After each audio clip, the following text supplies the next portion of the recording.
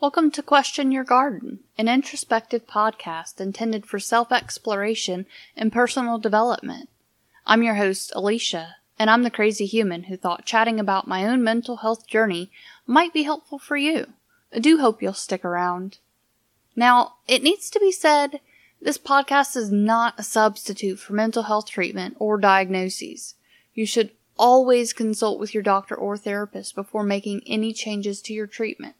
Remember, I'm just a person on the internet talking about my own personal experiences and am in no way qualified to make life-changing decisions for you.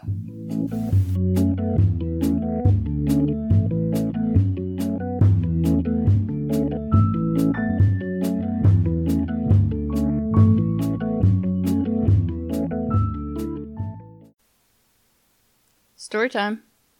Just kidding. Kind of.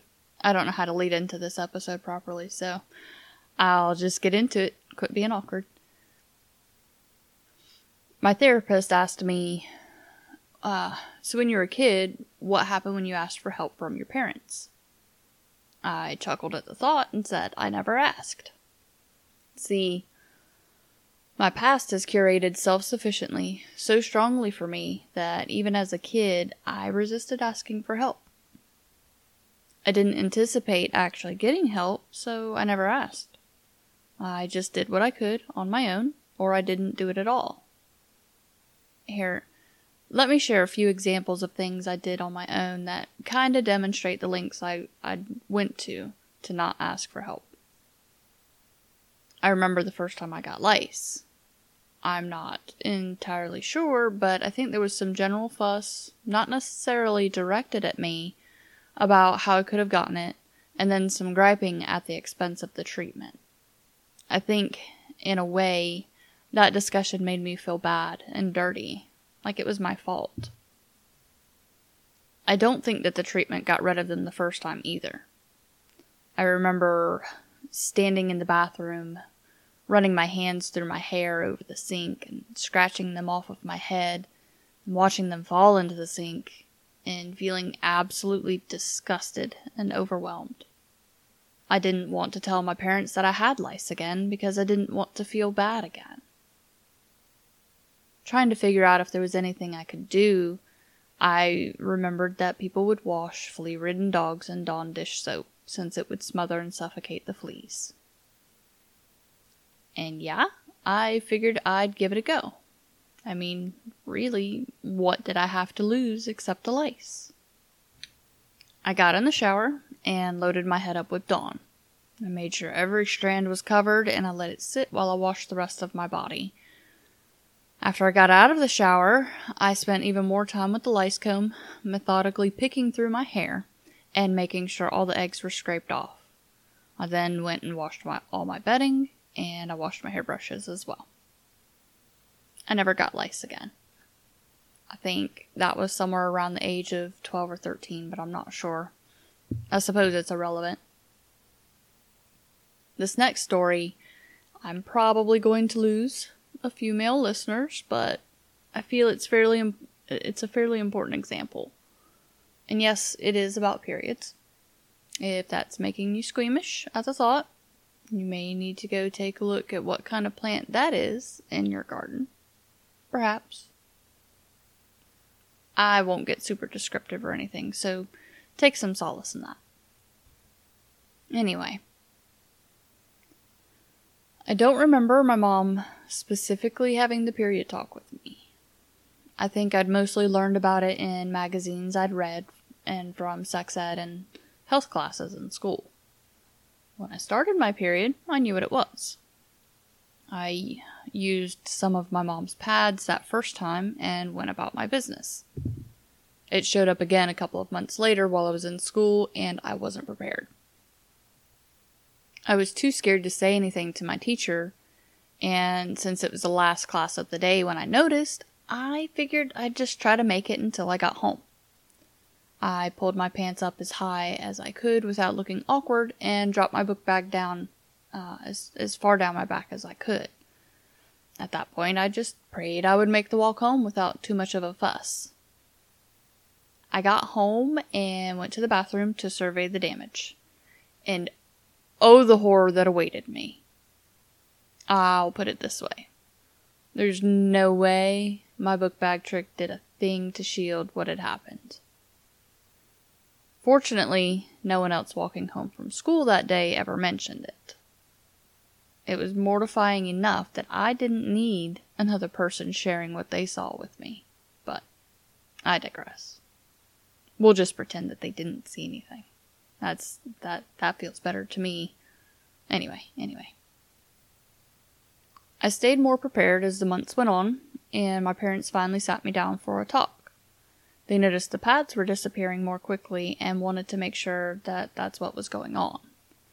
I confirmed, and then also had to answer the question asked by the stepbastard, whether I wanted to keep using those or if I wanted tampons.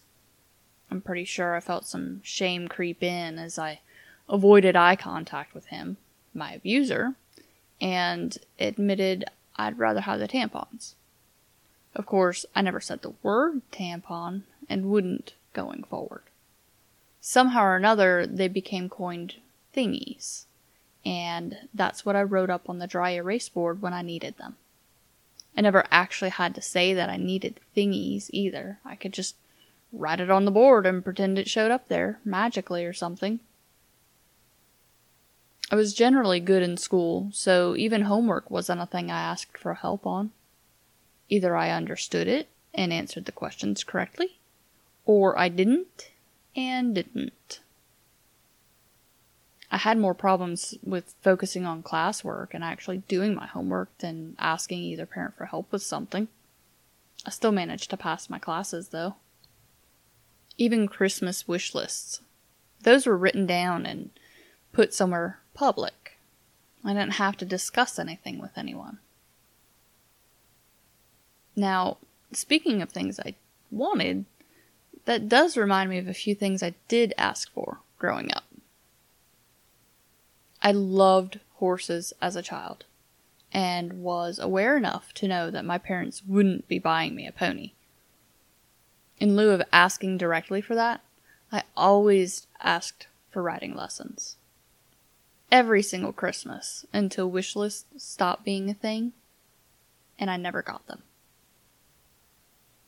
Somewhere around age 8 or 9, I remember asking to take karate classes. I wanted to defend myself in case a bully, any bully, started a fight with me, so I would know what to do to protect myself.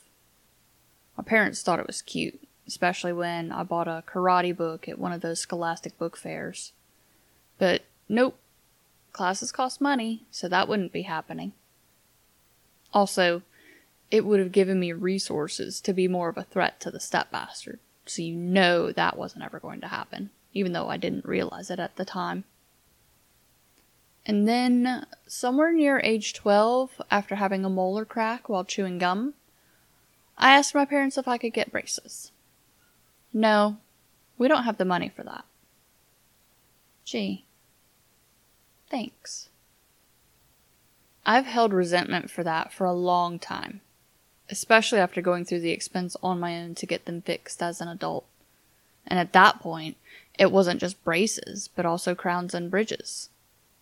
This is one of my shoulds, but if you're gonna have kids, be prepared to spend money on medical shit like this. I didn't ask to be brought into this world, and I also didn't ask to be left with the massive expense of fixing my teeth since my parents couldn't be bothered with it. But here we are. Here I am. It just frustrates me, you guys. My crooked teeth caused plenty of ridicule while growing up, and I'm very much still angry at the fact that I didn't even try or plan for it. Yes, Mom, call me beautiful while forcing me to live with this trashy mouth. Sure, I believe you. Right. Oh, and then, of course, there were those times I sought out help from my mom on stopping the sexual abuse, which was only partly effective. Sort of. As it is today, I typically only ask for help if there's something I'm physically unable to do. Like, I need another set of actual hands. Otherwise, I'll just make modifications to what or how I'm doing something to make it work by myself. Or I'll just do the thing. Or if I can't make it work by myself, I won't do the thing. It's rare I ask for help with chores. I don't ask for help unloading things, even if it would go faster with another person. If someone offers to help, I normally tell the other person it's not a big deal, and I've got it. I feel like if I ask for help, I'm making demands. I know both have completely separate connotations, but it's hard for me to see them that way. I think my therapist asked me why I don't ask for help. My response was, why would I? I mean, I have so much reinforcement from my childhood that asking for things means nothing. I don't get the help. I haven't gotten the help. It's a wonder I made it into therapy, you know? That's probably one of the biggest things someone can ask for help with. I feel broken. Something is wrong. Can you help? I resisted it for years.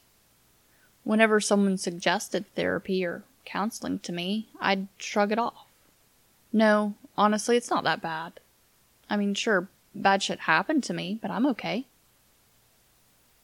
I mean, I was okay, right? I didn't turn to promiscuity or self-harm or drug use. I had a job. I had an education. I was able to make friends and was pretty good about getting into long-term relationships. So, what else could I possibly need to talk with anyone about? Would they want to put me on meds just because I came in? No thanks. I'm good. And then I get with a guy who's everything I've ever wanted. And then we go through struggles. And then my friendships start fading. Then I start fading. Then I see me falling back into the same trap of emotion stuffing and pushing everyone away. I'd read old journals and had seen me doing the same exact thing I did then, today. And since that was the past, I knew how those things turned out. I'd run. I'd abandon the things that stressed me out, including people, and start over. Between those realizations and a new friend who took interest in me and my well-being, I decided to try. I decided to seek out therapy for help. The alternative was going to be a divorce, which would have carried the heavy guilt for not having tried much at all. I've struggled a bit with this episode, you guys. I really wanted to dive into the reasons why shifting my view on this would be beneficial, but it's still so early in the game for me. It's at the stage where I know I need to get over myself and start asking for help, but it's hard. I don't have many experiences to base things off of on why there's a benefit to changing my ways, with the exception of easing the workload and actually allowing people in. And I'm so accustomed to just doing the things that the concept of asking for help is just plain foreign to me. So, knowing that, how could I reasonably encourage anyone else to start asking for more help in their own lives? So, because of that, I polled my Facebook friends about it to get the brain going. I asked them, how do you feel about asking for help? And what things do you ask for help with? Now, of course, this was an extremely unofficial poll and completely not scientific, but the majority of the people who answered indicated they also resisted asking for help. It's common. Those that said they were good with asking for help noted that the reduction of workload helped them feel more relaxed overall. Less burdened, if you will. One interesting tidbit that surfaced: obligation. To a point, asking for help makes some of us feel obligated to the person that helped us. The way this plays out for me is that if I ask for help from you and you later ask for something from me, I'll feel indebted, even though I'm not the one best suited to help you. I feel that it's my responsibility to return the favor, even if it doesn't feel right. And when it comes to someone, me, that doesn't recognize their worth or their knowledge, it gets really uncomfortable being called upon. One friend counteracted obligation with gratitude, and I think that speaks volumes on a perception that many of us may have. If we approach asking for help from others as though we are automatically going to be obligated to help them in the future, we're already off on the wrong foot. Imagine if we approached it from a different perspective, one where we asked without any expectations of returning the favor or how we may fall short on returning the favor. Imagine that we asked and then accepted that person's answer unconditionally. And if we got a yes after letting all that expectation go, imagine how feelings of gratitude would come in to fill that space where obligation used to live. I like the idea of replacing obligation with gratitude very much. I do think obligations are going to be a tough one to pull from the garden. It's one plant that can grow wildly large if left unattended, especially if you're the people pleaser type. Some folks, myself included, take on more than they should, and obligations just pile up. What does your plant of obligation look like? Creeping Jenny with its golden hue and knack for growing anywhere? Mint with its ability to get tall and bushy looking and smells good when you mess with the plant, but is terribly difficult to get rid of if it gets somewhere you don't want it? Yeah, I think mine is like mint. Anyway, thanks for listening, guys. Your support means a lot to me, even if it's just a simple share on social media or to a friend or family member who you feel might enjoy the podcast too. Don't forget to send me an email at questionyourgarden@gmail.com if you have something you'd like to share with me. Also, I can't forget to give a shout out to both Kevin MacLeod at incompetech.com and Scott Buckley at scottbuckley.com.au for the music transitions they provided for use in the show. Be sure to check out the show notes for any links or additional information from the episode. Until next time, keep weeding.